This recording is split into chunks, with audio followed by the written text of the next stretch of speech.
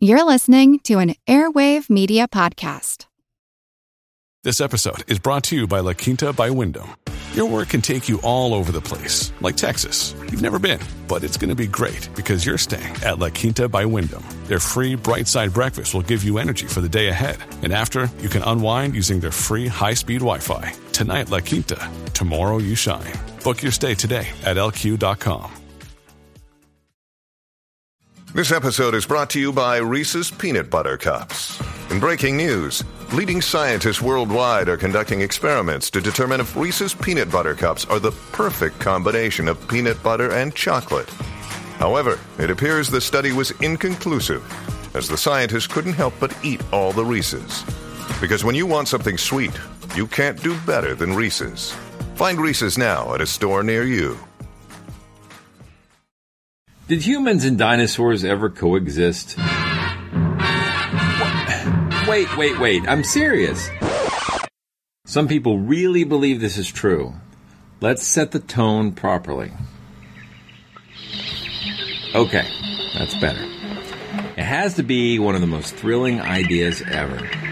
Sir Arthur Conan Doyle, Edgar Rice Burroughs, Marion C. Cooper, Michael Crichton, Steven Spielberg, and many others have tackled the idea through fiction, but there are many who believe in the astonishing idea that there may still be places where giant sauropod dinosaurs roam Earth's remote swamps and rivers.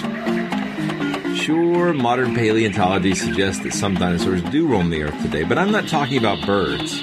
Today, on Monster Talk, we're going to talk about giant sauropods in the jungles of the Congo, the creature known as Mokele Mbembe. It's actually quite unlike anything we've ever seen before. A giant, hairy creature, part ape, part man. In Loch Ness, a 24-mile-long bottomless lake in the Highlands of Scotland. It's a creature known as the Loch Ness Monster.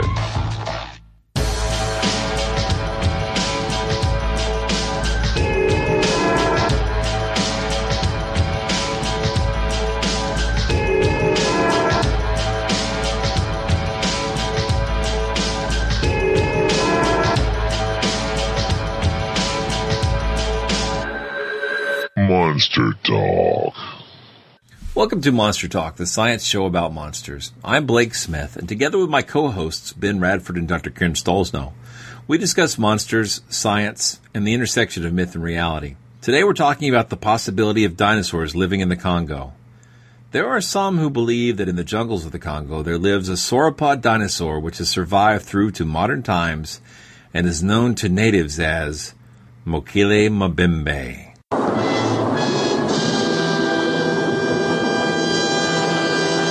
Now, you may have never heard of this monster, but the concept is probably familiar. Sir Arthur Conan Doyle's The Lost World is probably the most famous dinosaurs alive in modern times type story. But Tarzan author Edgar Rice Burroughs also wrote of dinosaurs living in both the Hollow Earth scenario and above the Arctic line. Yet, it isn't just fiction that brings us such tales. Quite a few expeditions to the Congo region in Africa have come back with stories about such a creature. Ivan Sanderson and Roy Mackal, both notable cryptozoologists, did expeditions, and Mackal in particular focused on finding evidence for the creature outside of legend. And before them, Carl Hagenbeck claimed that African cave paintings seemed to support the idea that a Brontosaurus-type creature was alive in those mysterious jungles. Hagenbeck's work was popular and predates Doyle and Burroughs by several years. I will put some links to those works in the show notes if you'd like to read them. Regardless of the reality of such a proposition, these are interesting ideas to contemplate. Yet despite all the expeditions, and there have been many, to date we have nothing to show for this research except for stories. But according to paleontologist Dr. Donald Prothero, there are many reasons to be highly skeptical of the very idea of a sauropod being alive today. We caught up with Don at TAM9 to discuss Mokele Mbembe and his new book on cryptozoology that he's co-authored with Skeptic Magazine's own Daniel Loxton. The book's not out yet, but I've had a chance to read most of it, and I think it will be a great addition to my bookshelf, or Kindle, whenever it's released in 2012. Monster Talk. Today we have Don Prothero back. Dr. Don. Do people call you Dr. Don? Dr. Prothero? Oh, occasionally my kids are goofing off, of the students will call me D-Pro. D-Pro. One or two of them. B-Rad, D-Pro. But I'm pretty casual with my students. K-Stoves, Kaz. Australian nickname, yeah. I did not know that. Is that a common abbreviation for Karen? Yeah. yours. Well, for Barry's Baz, and Warren's Wavs, and Karen's Kaz, and Sharon's Shaz. Well, definitely not any other country has that. That's wild. That sounds like a magic spell. Australian English. It's very colourful. So, and we're going to talk today about Mekele Mbembe. Mekele Mbembe. You've been practicing. Well, it's like a tongue twister. So there you go. So Mekele Mbembe, the plausible, highly implausible. You're looking at me like it's not plausible. The likely. So Mekele Mbembe is allegedly, or at least according to cryptozoologists, a possibly surviving dinosaur. Now, and specifically, some sort of sauropod. So, just to sort of start out, what's the difference between a sauropod and a theropod? Sauropods are the so-called long-necked dinosaurs. People used to call Brontosaurus is a common one, correctly named Apatosaurus now. Diplodocus, Brachiosaurus, all those ones you see in Jurassic Park, those are sauropods. Really long-necked, long tail, and the giant-sized ones are all sauropods. Theropods are the meat-eating dinosaurs. T-Rex is one, of course. Okay, and so what about the Triceratops? Where does that fall? The Ceratopsians. Okay. They're a different group altogether. They get their own little classifications. Oh, yeah, Very cool. there's hundreds of different kinds of dinosaurs. Hundreds? Yeah. That's a lot. At the generic level, there's close to 1,000 genera now. So wow. They keep them multiplying every year now at this point.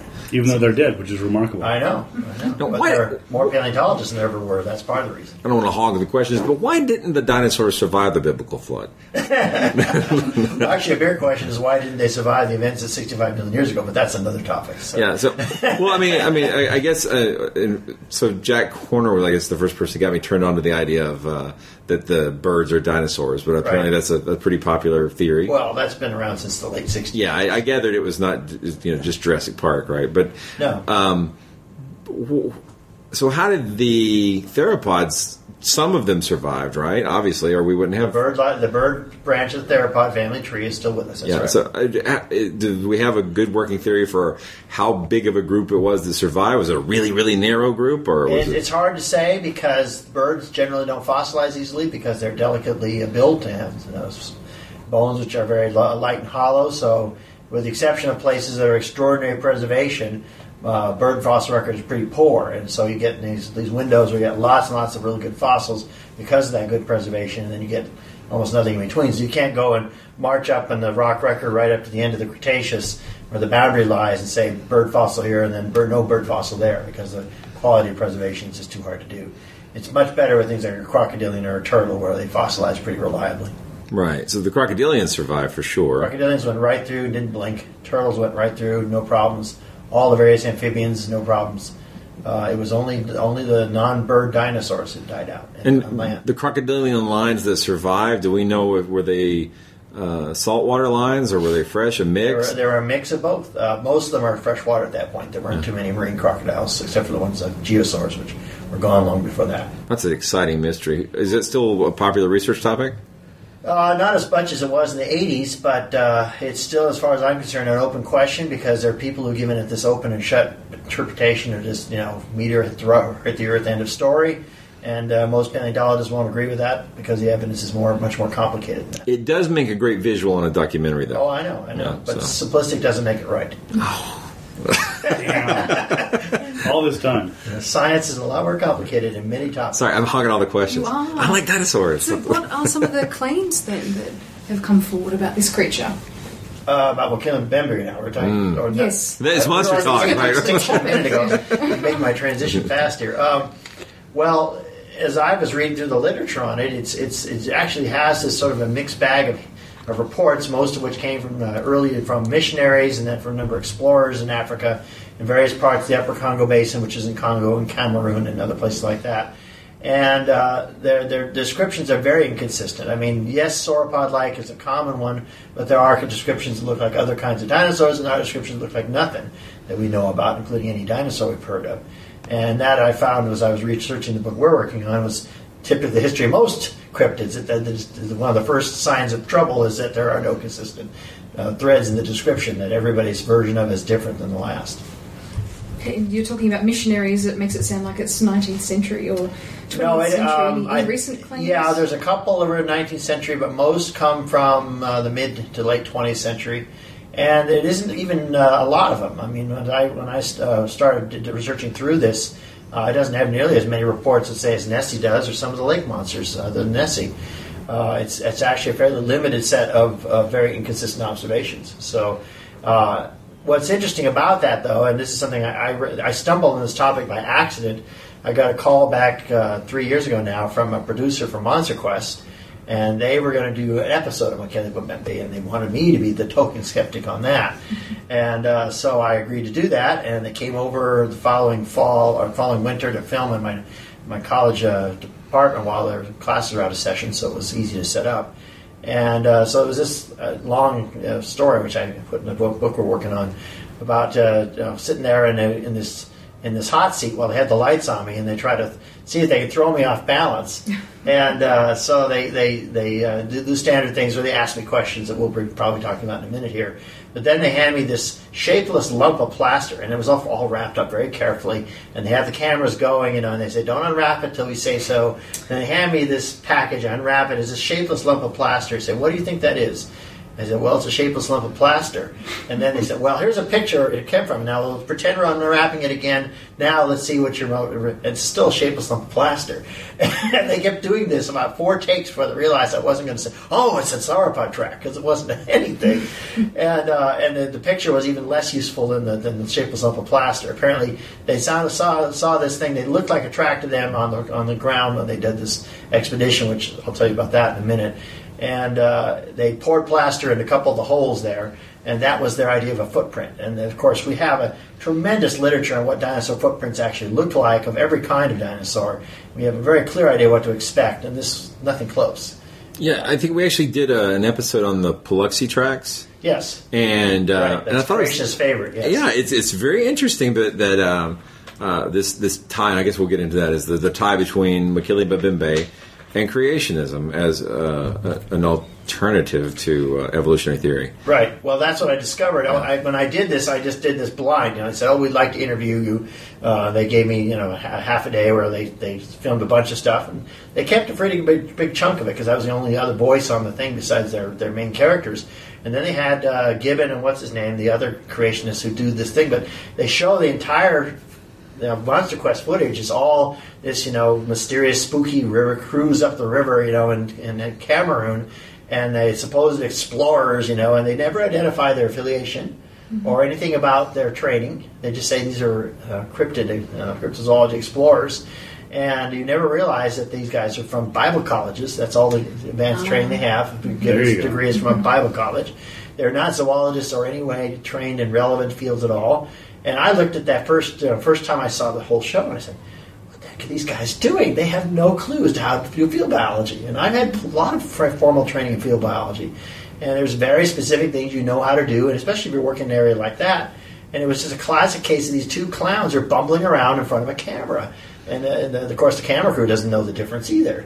But anyone who knows something about field biology can tell they don't have a clue what they're doing. They're making up wild stories out in the middle of nowhere, which have no context whatsoever, and they show no sign of understanding what they're doing. And I thought, who are these guys? And then only later I realized that these are creationists, none of which this episode ever does to identify them. Well, if you think they have no qualifications, they do have the one important qualification if you're looking for a dinosaur in the jungles of Africa.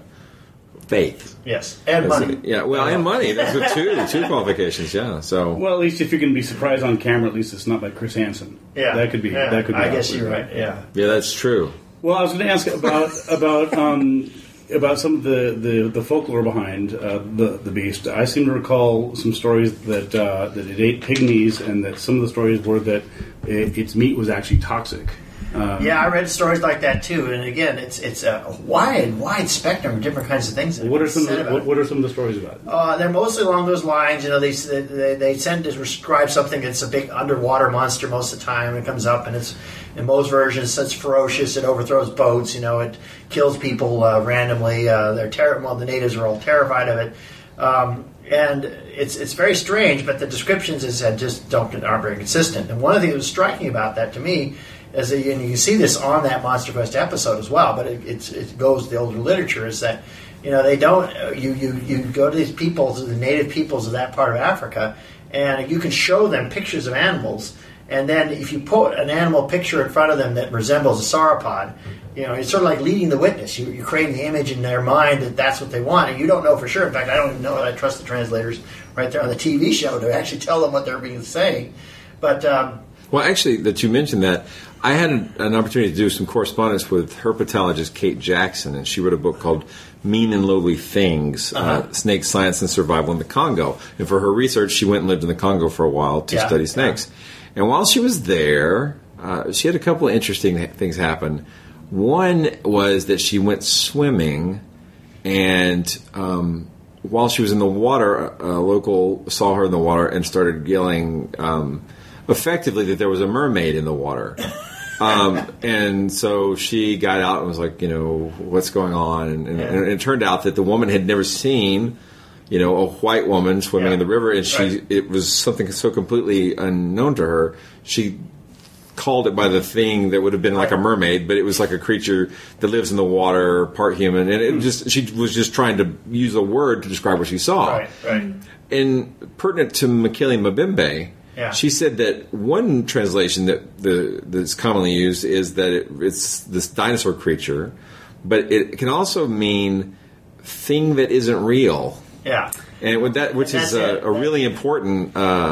That's a very big issue, especially for those who are cultural anthropology inclined. I mean, people in that part of the world often don't make the same distinction between what's real and not real that we in the Western culture do, and then their mythological beings are just as real to them as things they go and actually kill.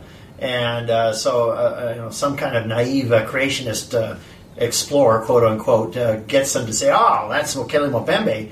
Hasn't established the animal's real. It's only established they may have some kind of a name for it, but it may just be a legendary. That's a good point. Good point. Another version of it was interesting was that you realize that we have this completely distorted notion of what animals of Africa live like and where they are, and several of the versions of this have descriptions that actually closely resemble a rhino. And you say, well, why would that be? Well, these people, if they're jungle dwellers, they'll never see a rhino in their lifetime. Rhinos live in savannas and in open plains, and there are no jungle-dwelling rhinos in Africa. And so for them accidentally to see a rhino is just as mysterious as if they'd seen a sauropod. And we don't think about that because we don't realize rhinos don't live in the jungle. It's not the kid version of Africa. So there's a lot of reasons that those people could have interesting concepts of things that they call names that don't necessarily actually match a living creature, or if they do match a living creature, it's not necessarily a creature that's that mysterious, because it may just be an animal that doesn't live in that part of the world, and they don't travel that widely outside of their river basin typically. I've also heard the suggestion that the frequency of modern sightings can be directly tied to the fact that the locals have learned that if people come up the river asking to see Mokele Mbembe, that they will spend a lot of money and time. Right? Well, I think that applies to pretty much all the cryptids, right? Yeah. Once people discover there's money to be made by telling you what you want to hear, they tell you what you want to hear. That's a big risk. So, So if hypothetically, if there were, well, actually, let's go back to our other line of thinking.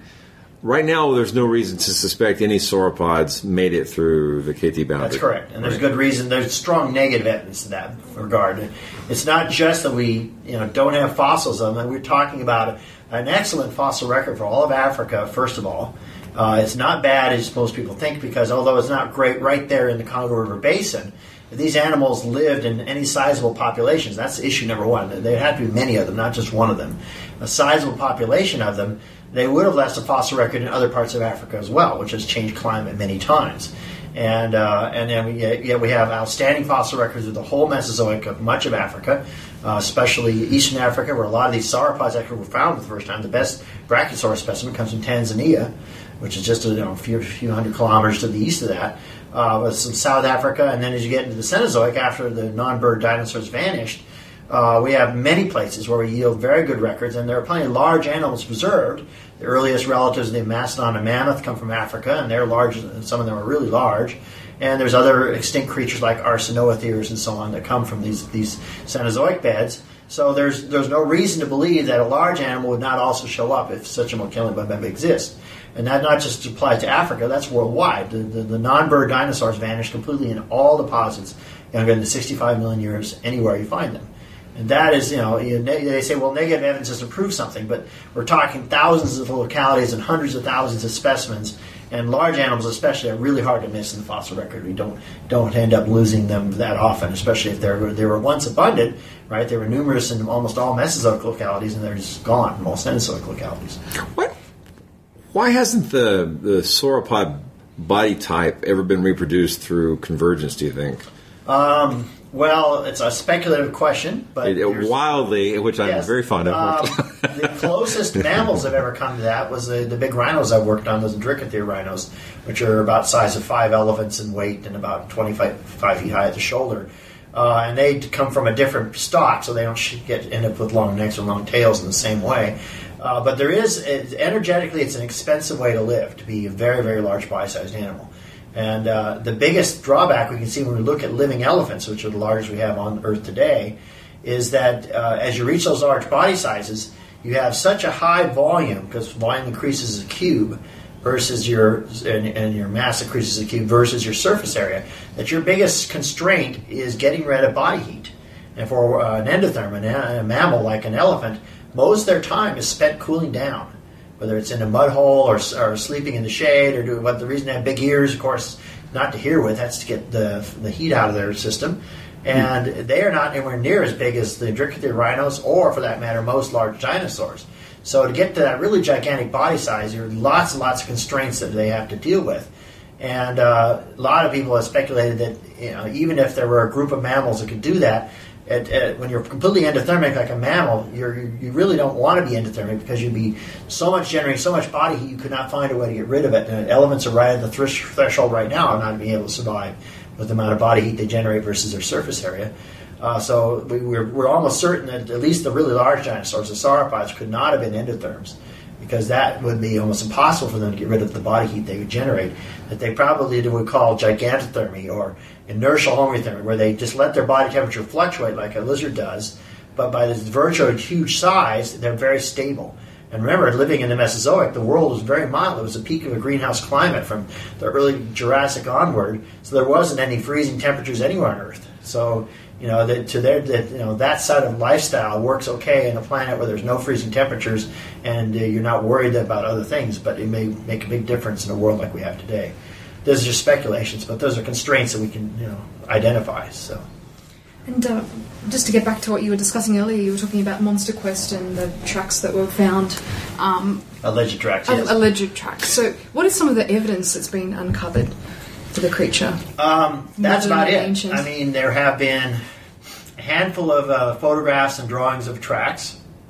There is, on that same Monster Quest episode, they make this big fuss about this little hole in the bank of a river, which as far as I can tell is a crocodile burrow, which they don't even know enough biology to realize there are other ways you have animals make holes in the ground than just dinosaurs. Mm-hmm. And the strangest part of the story, of course, is they claim, this Mokele mbembe, and it's not a very big hole, so it couldn't be a very big animal, crawls in this hole and then fills it in behind itself, which is not something you hear many animals doing, except rodents maybe.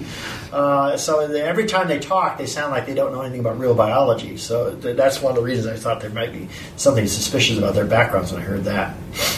Yeah, they seem very surprised by a deep spot in the river, too. So. Yeah. And then a quarter of the episode is various types of sonar they were trying to use. Well, all you can get is echoes, and you could be looking at a large fish, you could be looking at a crocodile, you could look at a hippo.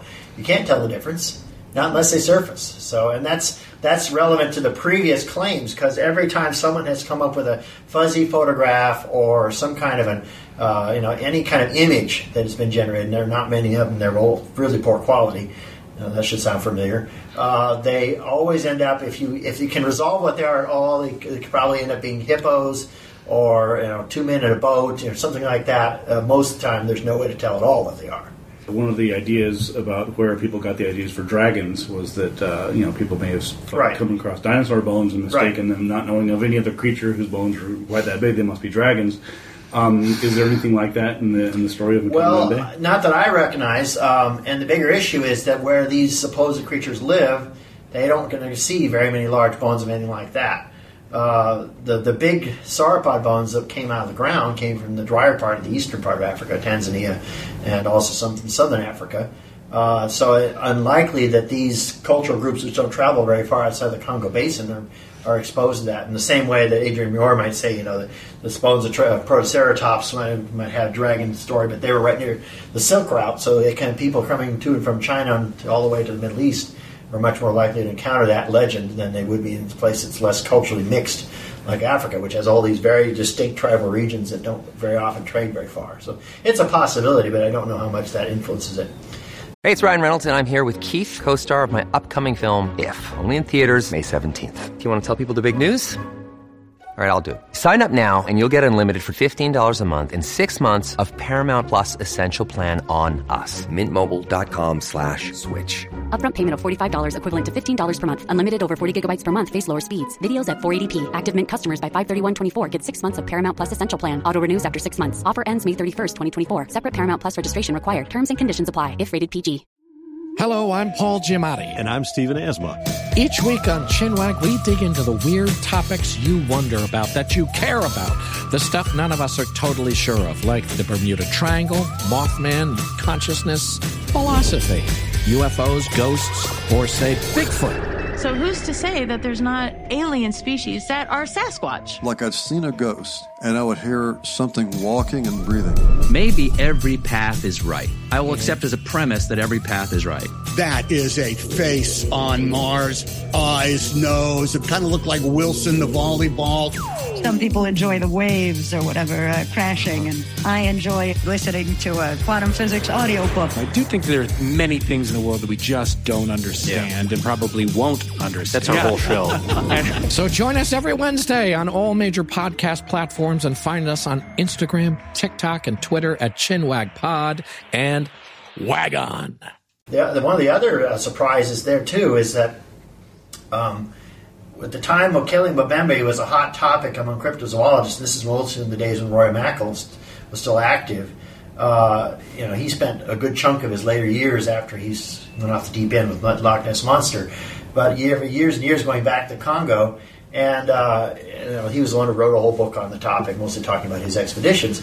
And some of you know the story of Roy Mackal. He was a perfectly legitimate University of Chicago fly biologist, right? He worked on genetics of fruit flies, like many people did in the 60s and early 70s. And then once he saw the Loch Ness Monster story, or apparently thought he saw it in the Loch Ness himself, he never went back to doing genetics again. He was one of the cryptozoologists, but he was tenured, so it didn't matter. He could do anything he wanted.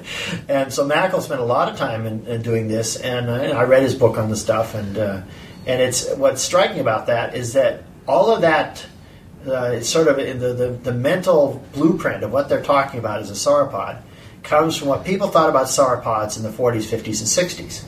And so they're trying to match an image of the sauropod that actually really dates almost to the turn of the last century as these big sluggish creatures that live deep in the swamp, and all that stuff. And the irony is, at the same time Mackal is doing this, the whole image of dinosaurs, and especially sauropods, transformed completely. Because as we got more and more trackways and more evidence of the sediment environments in which these animals live, it's clear they never lived in swamps. They didn't sit in any kind of deep water at all. These guys are basically dinosaurian giraffes. They lived in open, fairly dry habitats with only seasonally wet conditions. Their long necks are not for snorkeling. Their long necks are reaching tops of trees. And so at this point now, what we've learned with all the new science of sauropods is they look nothing like the image you might have from the classic 19th century, sluggish creature in the swamp. But that's exactly the image they're trying to match, which tells you that it's a cultural phenomenon and not a real one. Because if we're right about what sauropods really were like, the last place you look would be in the Congo jungle, in the water. They're not water creatures, so as far as we can tell at all. Which is, that's exactly the kind of thing that people they go by the culture image of their time, or some kind of prevailing meme that comes along when, say, the first big report of Nessie's image comes and then everybody follows in their footsteps, and you get years of people copying each other.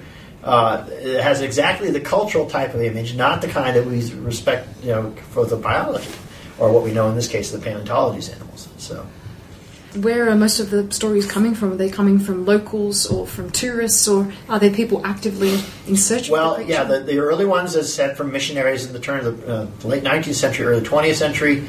Then, a series of, various explorers crossing the region, who picked up mostly from, it usually comes from a cultural legend, which they then repeat. And you don't know how much of that was translated correctly and what the native people really meant when they said it and how good the translator was in the first place. So there's the suspicion there. But so far, no non-native African has apparently seen Mokele Mbembe as far as I can tell. Although they claim to have photographed it at a great distance. Again, whenever we see any of these images, there's nothing there that can be resolved that tells us they saw anything. It's almost entirely from native accounts that white men have reported and then sometimes probably garbled, as we typically find out. And now the last few expeditions have all been entirely creationist mount. Ever since Mackle stopped being active in this area, because he's in his 90s now, I guess, the creationists are the only ones doing this. And it's very clear. I mean, they have on their website exactly what they're doing when they make these expeditions, Gibbons especially. It's all about, proving evolution wrong. If the coelacanth didn't prove it wrong, then somehow a dinosaur will be. We have animals that survive as living fossils all over, but creationists can't get through their heads. It's not going to change that much because we have dinosaurs flying outside the window right now. So that's a problem. I really, I don't understand it. At some point, we really need to hunker down and get on one of these creationist researchers and talk to them about what they're looking for. I mean, my assumption is that their goal is in their mind is to undermine evolution. Well, they say that. Well, Gibbons says that explicitly on his especially on a fundraising, right? They believe somehow that all of science will come tumbling down if they find something that is said to be extinct, just like supposedly the coelacanth did. Well, it didn't change anything, right? Right, but they already think evolution's flawed anyway, I don't... But I guess. I have a feeling it's a combination of this seems to be to them. They think of this as a worthy goal for their kind of, again, research with quotations around it. But also, I think it has the glamour. It is. It's sexy. Sexy it side. Is. It's Dinosaurs exploring. Sexy. You can probably probably more money out of churchgoers doing that than you can your conventional missionary. Yeah, this is Indiana Jones stuff. I mean, this is These are Indiana Jones on the amateur side, but yes.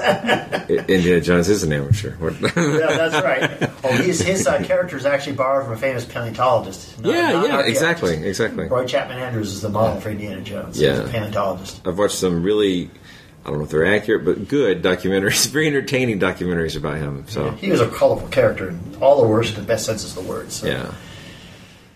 Likable. So what creatures are the creationists going in search of in particular?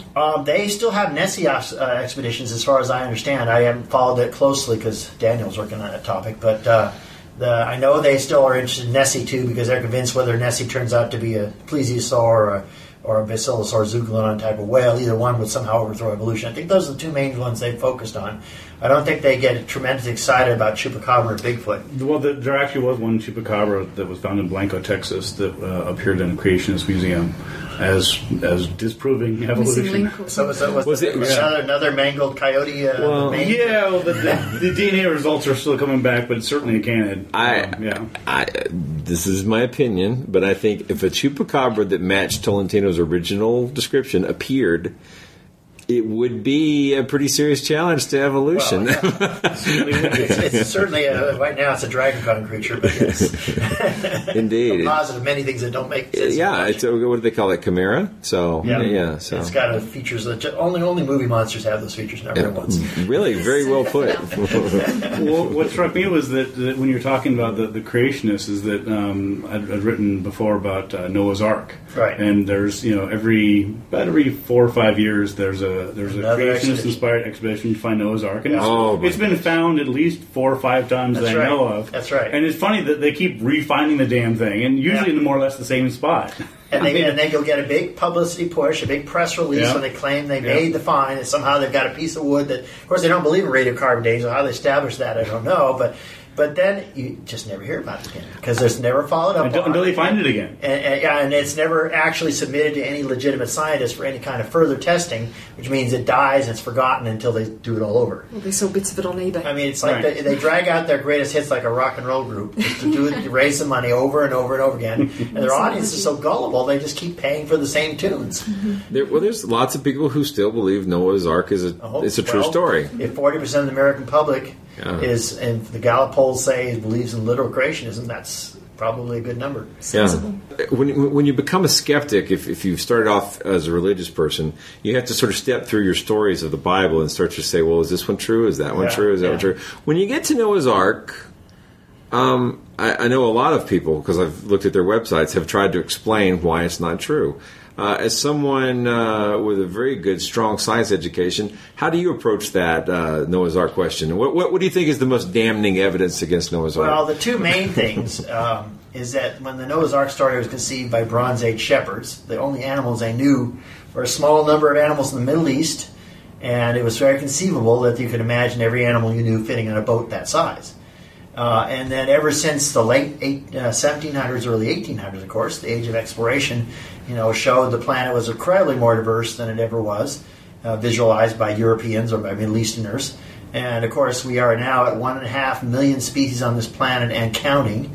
And so, of course, now modern creationists, to shoehorn this old Bronze Age myth into some kind of reality, have to do all sorts of incredible mental gyrations and contortions to twist it in. So they have the Baramine, the created kinds in the Bible, where they squeeze all the dog evolution, all of cat evolution. They literally concede most of evolution just to reduce all of it to one dog and one cat that's on the ark. And all lions and tigers and house cats and all the rest are one Baramine. Therefore, one cat kind was on the ark, and everything that's basically conceded all the mammal evolution right there. So I've heard that before. So how does that work then? All of the evolution that we have happened in 5,500 years? Yeah? That's right. Well, they believe in a Earth that's only 6,000 years old. No story younger than that. They're having rates of evolution that way exceed any bacterial rate of evolution. Right. It's really quite impressive. But it's ironic because here they are both denying evolution and affirming it in the same sense in some cases. Wow. And then the other twist about that, which comes from it, is that in the time of the Middle Eastern shepherds who made up these stories, limited number of organisms they knew, and they didn't know much about anything outside their part of the world. They're very limited interchange. The world was discovered and to be much more diverse as jungles of South America and Southeast Asia and Africa were examined and studied in the 1800s, and hundreds of more species are found. And the pattern, and one of the things that was strikingly one of Darwin's strongest lines of evidence, which they always ignore, by the way, is biogeography. Right, the pattern of where animals are today and how they got to where they are today. And for example, in Australia, until dingoes and a few other things were introduced, mostly by humans, there were no native mammals in Australia that weren't marsupial. Mm-hmm. And you ask creationists, well, why is it that all the marsupials somehow walked to Australia from Mount Ararat and nowhere else on the planet, except for a couple in South America, do you find them? Makes absolutely no sense, and they have no explanation, but of course they don't think that way. And Darwin had that basically evidence marshaled in 1859. Monster Dog. What you can boil this down to is, number one, of course, the evidence for is virtually non-existent. It's almost all tribal descriptions and reports, which are garbled to various degrees by translation you can't trust. Almost no non-native Africans have ever been... we're back on Makili Mbembe now. Right, we're on Makili Mbembe. Trying to stay on topic here. And so there is no eyewitness evidence by a non-native African that I know of, and certainly no photographic or other translatable evidence that we can rely on. That's certainly powerful negative evidence right there, but it's not the only one. As we mentioned already, the fossil record of Africa is excellent. We know dinosaurs don't exist other than birds anywhere outside the world after 65 million years ago. In particular, Africa, we have plenty of good places where we can see large animals that could have lived at that time, and dinosaurs don't show up. And then their conception of what this animal is like is based on a sauropod model from a century ago, and not the sauropod we know today. So they're trying to fit the last cultural meme when there's no actual biological reason to believe that it was ever real to begin with. And we saw the same thing with the Loch Ness Monster, when the idea of the Nessie as a plesiosaur hypothesis. Right. The swan neck surgeon's photo. Right. And we talked about that before. And I don't want Lauren... I think every time we mention this, Lauren Coleman has a small stroke because he's like, nobody thinks that anymore. I'm like, okay, well... There's still a lot of people who do think that, yes, right? It's the same way that you get the creationists say, "Well, we don't agree with that one," but of course, their rank and file do. So. Right, lots do. So. And so those are very important lines of evidence. And then the broader thing, which applies to all large cryptids, the Nessie and to Bigfoot and all the rest, which is it's not a singleton. It's got to be a significant population, and the world's remote places are much less remote than people recognize anymore. Okay, it's not like maybe a century ago when there were huge unexplored areas of Africa and huge unexplored areas of other jungles of the world, and much of the Pacific Northwest was unlogged and barely inhabited. Right now, you can't walk anywhere in a forest of the Pacific Northwest and not run into somebody. It's so heavily logged and so heavily traveled. And we have satellites, not only military satellites, but you can go to Google Earth and see an elephant from space. I mean, I have the web link and a couple of hits that I made when I looked at Google Earth, and neat. You can pick out exact details at that scale from just Google Earth, which is not even military quality satellite surveillance. So we're talking about an area where it's not so possible to hide that many large animals anymore. I mean, the jungles of the Congo are just not that unknown anymore. Maybe a century ago they were still unknown. It was possible to hide the okapi a century ago. I mean, these are much bigger, and they supposedly live out in open rivers. Of course, that doesn't make any sense anymore, but that's what they say. Even an animal like that still has to come up for air, okay? And it still has to have something to eat, and it still is going to be seen by someone other than a native African. And now when you have satellites traversing the area all the time, and you have all this long-term record for the air, it's going to show up, There's a lot more sightings. Well, what about some of the expeditions that were done that weren't done by creationists? You talk about some of the more recent ones were done by creationists, but Roy Mackal was not a creationist, as far as I know. Roy Mackal was one of the last before the creationists. There was, I think, at least one or two Japanese television. Right. So, can you give us examples of 2 or 3 expeditions? Yeah, there's Marisa Gagnon. Who financed them and what they did? Yeah, I haven't found too much about who financed them, but I'm sure it's similar in many cases. That they were the Japanese television. Obviously, was just like Monster Quest, was probably funded in order to get footage to create a smashing special, and the same is probably true of a lot of these. I don't know where Roy Mackal got his money from, because he was an academic, not a creationist, but somehow he managed to raise money to do this kind of stuff, although on probably very low budgets. But it was just a few dedicated people who just kept wanting to find the myth, and find something that would be spectacular. In the case of a television station, the scoop of the century, if they managed to actually get decent footage, which didn't happen. That's my impression of all those stories, is that they're just a handful of these guys, Marisa Gagnon and a few others, who seem to do it over and over again, and once Mackal stops doing it, then you see the Gibbon has done it like 5, 6, 7 times, I think I can count so far. It's a very small number of actual people who do it, and they're they don't seem to have a lot of funding behind them, but certainly it isn't that expensive apparently to get yourself up the river. When was the first? I mean, most of these were in the 70s and 80s, right? When was the first expedition that to go find it? I don't know. All the accounts before the burst of the stuff in the 60s, 70s, and 80s were all basically accidental. There were people, travelers and or explorers who were looking for anything and happened to find natives, people who told them stories. But not one of them has, as far as I know, an eyewitness account that wasn't from a native. It's been a while since I read Ivan Sanderson's Things and More Things, but it seems like he was on an expedition and missed seeing something by... Yeah, there's a lot of those, just that close, yeah. But was it Heuvelmans? Is that how you say that? I always... Yeah. Did he actually go to Africa and look? I know he did a lot of other research. I don't recall him mentioning that. I mean, when that story became popular, Heuvelmans, like all the rest, scooped it up and made it part of their common cryptid lore. And I know Sanderson... knew it by name, knew it by Mikhail Mbembe, and so... Well, Sanderson, of course, is an interesting character because...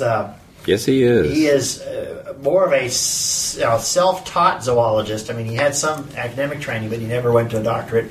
And you can always tell he had that chip on his shoulder as not being a professional zoologist. And his main period of activity as a real explorer was in the 1920s and 1930s, if you look at his biography.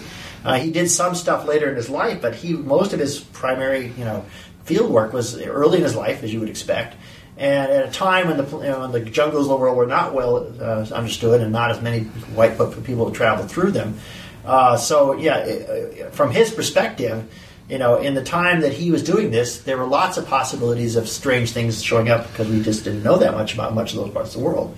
We're now almost a full century later, and none of these jungles are that virgin anymore. They've all been traveled by a variety of different zoologists. There's hundreds of different kinds of zoologists working on other kinds of problems all over that Congo Basin every year.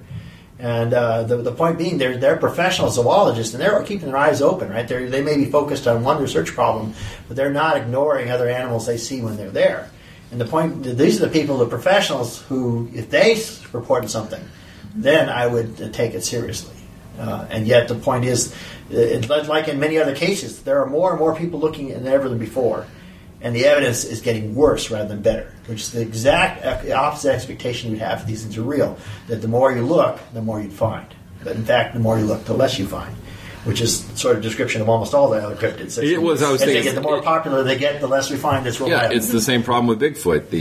And Nessie and all the rest. People keep talking about wanting to have more trail cams and more people out there in the field looking, and they ignore the fact that we have hair traps all over the Pacific Northwest for bear population management. Yeah, and lots of professional zoologists right. all over those regions all year round. Yeah, and they know their animals, they know their spoor, they know their tracks. Yeah, and they know how to tell when there's a bare bone on the ground. Those are easy to recognize. I'm always willing to take a look at a Bigfoot body if it shows up, but. I know. Provisionally, I have given up on the big guy. Not in a Georgia locker, though. So no, but that would be a much shorter drive. So. All right. Well,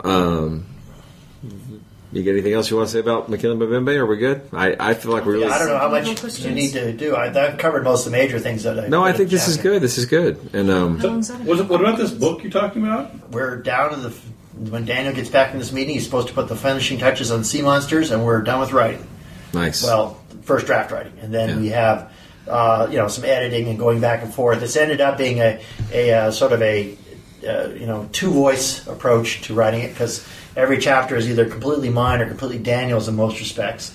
And Daniel tackled the biggest of all, Bigfoot and Nessie are the two biggest chapters in the book, which Daniel took on. So it's a kind of thing where we'll probably try to edit a little bit so we're a little more consistent, but at the moment Daniel calls it good cop, bad cop, and you can guess who the bad cop is. Because I'm the hard-ass professional paleontologist, and so I take a little more hard-ass than he does. Because he started as a so it's like a buddy cop movie, too. Yeah, that's right. And then the plan is, in fact, it's already out in review, and some of you have copies of chapters to look at when you're ready.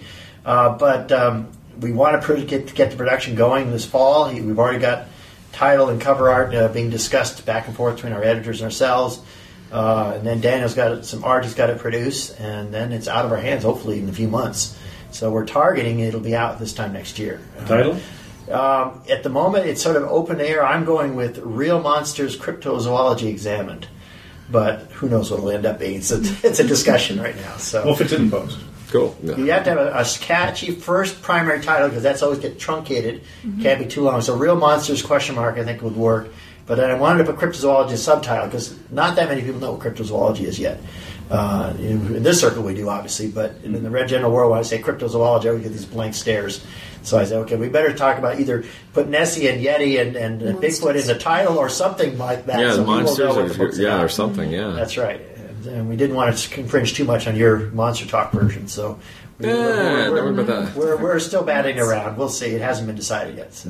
Mine's not profitable, or is that, or not for profit. Not the same thing. Let's put it this way: when Daniel puts his amazing art skills at thing, this should even though the cryptozoologists don't like our message, probably they'll probably buy it just to get angry. Yeah, it's so beautiful too. So, what I've read so far has been chock full of science, and even though they disagree on the conclusions, most of the cryptozoologists I've talked to are really interested in science. Yeah, they just have a different worldview. Yeah, that's right. No, it's a little bit like religion. It has a subliminal or a sub-psychological importance to them that these things be real. And, you can only rationally argue them up to a certain point, and then they shut down, just like any religious person defending creationism would. That's we could do a whole episode on that, but they live in a magical, beautiful, interesting world full of mystery and wonder. Right. We do too, but our mysteries are a lot freaking harder to figure out, because we know, the physics mysteries are deep, and is there a monster in the Congo? Well, I could just as well imagine a monster in my backyard. I mean, there's a level of wonder I think that we have that's equally wonderful, wondrous, interesting, magical. But I think we seek to turn our magic into knowledge, right? Right. And there's. I did the final chapter, which I guess Karen's looked at already, and how does it end? Spoilers. And the final chapter is I did my best to dig up all I could find about how cryptozoologists think. Mm-hmm. And why is it the cryptozoologists cling to these beliefs in spite of evidence and all the rest? And it comes down to the basic thing you find with all the other paranormality type of things. You know, even though your Lauren Coleman's and others will say, "Oh, we don't want to have a truck with those UFO types."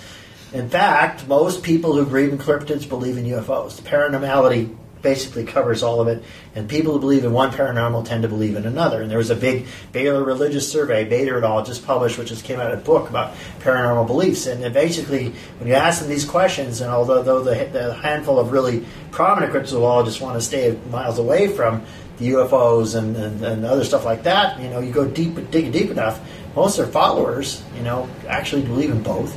And occasionally you get a Bigfooter, for example, who thinks that they are, you know, UFO type of supernatural beings. It isn't a very fine it's sharp line after all, as much as they like to pretend it is.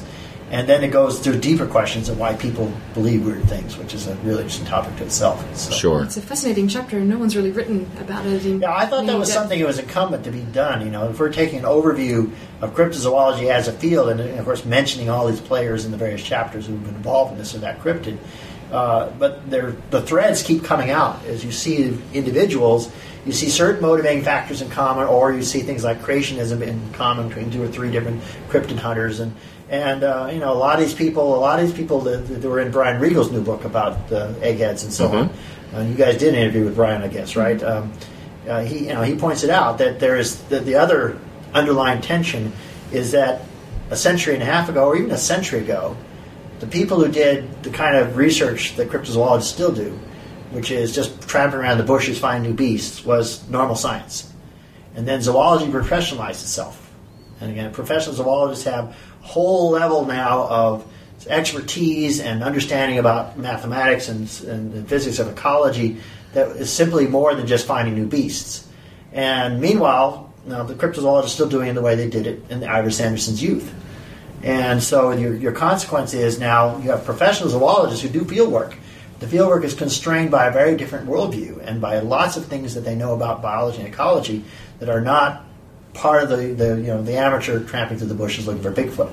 And so there's the underlying tension, which is this, you know, going as Riegel points out, between the eggheads, the academics, and the cranks, the cryptozoologists, and how they basically don't trust each other. And when one has a big chip on the shoulder, the professionals put them down. The professionals have their own attitudes toward the amateurs. So in the case of our book, we have an amateur and a professional and co-authors, so we get a little of both. It's going to be very interesting. I wish you luck with it. I hope it's very successful. Well, that was, as I said last year, it was surprised us to look at Amazon.com's 25 top or 50 top bestsellers, cryptozoology. This is where Ben's book came out, so it wouldn't have counted then. And all the titles are pro-cryptid. Down to verse 25. Sure. And I think, there's got to be some kind of a pushback. There's got to be a market for, even if cryptozoologists want to read books that tell them what they want to hear, they probably will at least get mad at a book that doesn't agree with them. And if it's beautifully illustrated as Daniel does, maybe it'll make a difference. I hope it does. So there you go. Well, when the book comes out, we'll probably bring you back again. Yeah. But I'll go ahead. It's by this time next year, so we can do this next year. Monster Talk. Thanks for listening to another episode of Monster Talk. Today you heard an interview with Dr. Don Prothero concerning the creature known as Machilima bembe and the overall idea of sauropod dinosaurs living into modern times. Monster Talk is produced with the help of Skeptic Magazine. Your hosts are myself, Blake Smith, Ben Radford, and Dr. Karen Stolzno. If you enjoyed today's episode or hated it or want to comment or interact with other listeners, I suggest you come to monstertalk.org or skeptic.com and look for our contact information. We have an active Facebook group which is updated frequently by the hosts and by the listeners. Monster Talk is supported by listeners like you. If you enjoyed the show and want to help ensure future episodes are made, the easiest thing to do is to share the show with your friends and give us a review on iTunes. Those 2 simple acts help others find the show, and seeing our subscriber numbers rise helps us know we're doing things right. But you may be asking yourself, what else can I do? Well, let me tell you. We're currently working on a project to transcribe our episodes. It costs us about $70 to get a transcript, depending on the length of the episode. Your contributions have already paid for the first 2 transcriptions. Thanks. This project is very important because the transcripts will help Google be able to find us, which will help grow the listener base. Even if you just donate $1 or $2 with PayPal, it would be helpful. This will also be very helpful for an upcoming project, which I want to do, which will bring the episodes to YouTube with closed captioning and visual aids. Listeners like Robert Smith, James Neeland, Adam Fitch, David Rodriguez, and Wesley Adams, your contributions have been so helpful, and we salute you. The views and opinions expressed on Monster Talk are those of the hosts and the interviewees, and do not necessarily reflect the opinions of Skeptic Magazine or the Skeptic Society. Music for the intro today included traditional African music from archive.org, made available through a Creative Commons license. This was from a collection of Congo music and sounds collected by Thomas Ladon.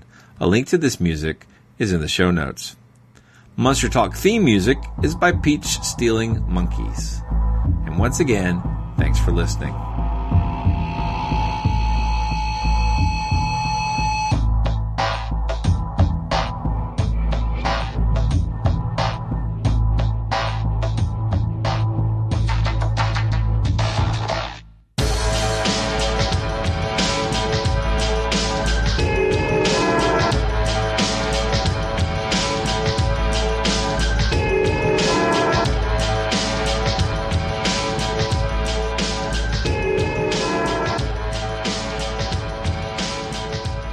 Want to stay abreast of the latest from Skeptic Magazine and the Skeptic Society? Want cutting-edge skeptical articles delivered straight to your inbox every week? Then subscribe to eSkeptic, the free electronic newsletter of the Skeptic Society. Visit skeptic.com to sign up. What's wrong? This bone is about 80 years old. No. There's no point in showing me that, Susan, my dear. I wrote it. Don't you remember? This, I think, is more what you should be looking at. Oh, no. It's not a giraffe. Or am I just a total idiot?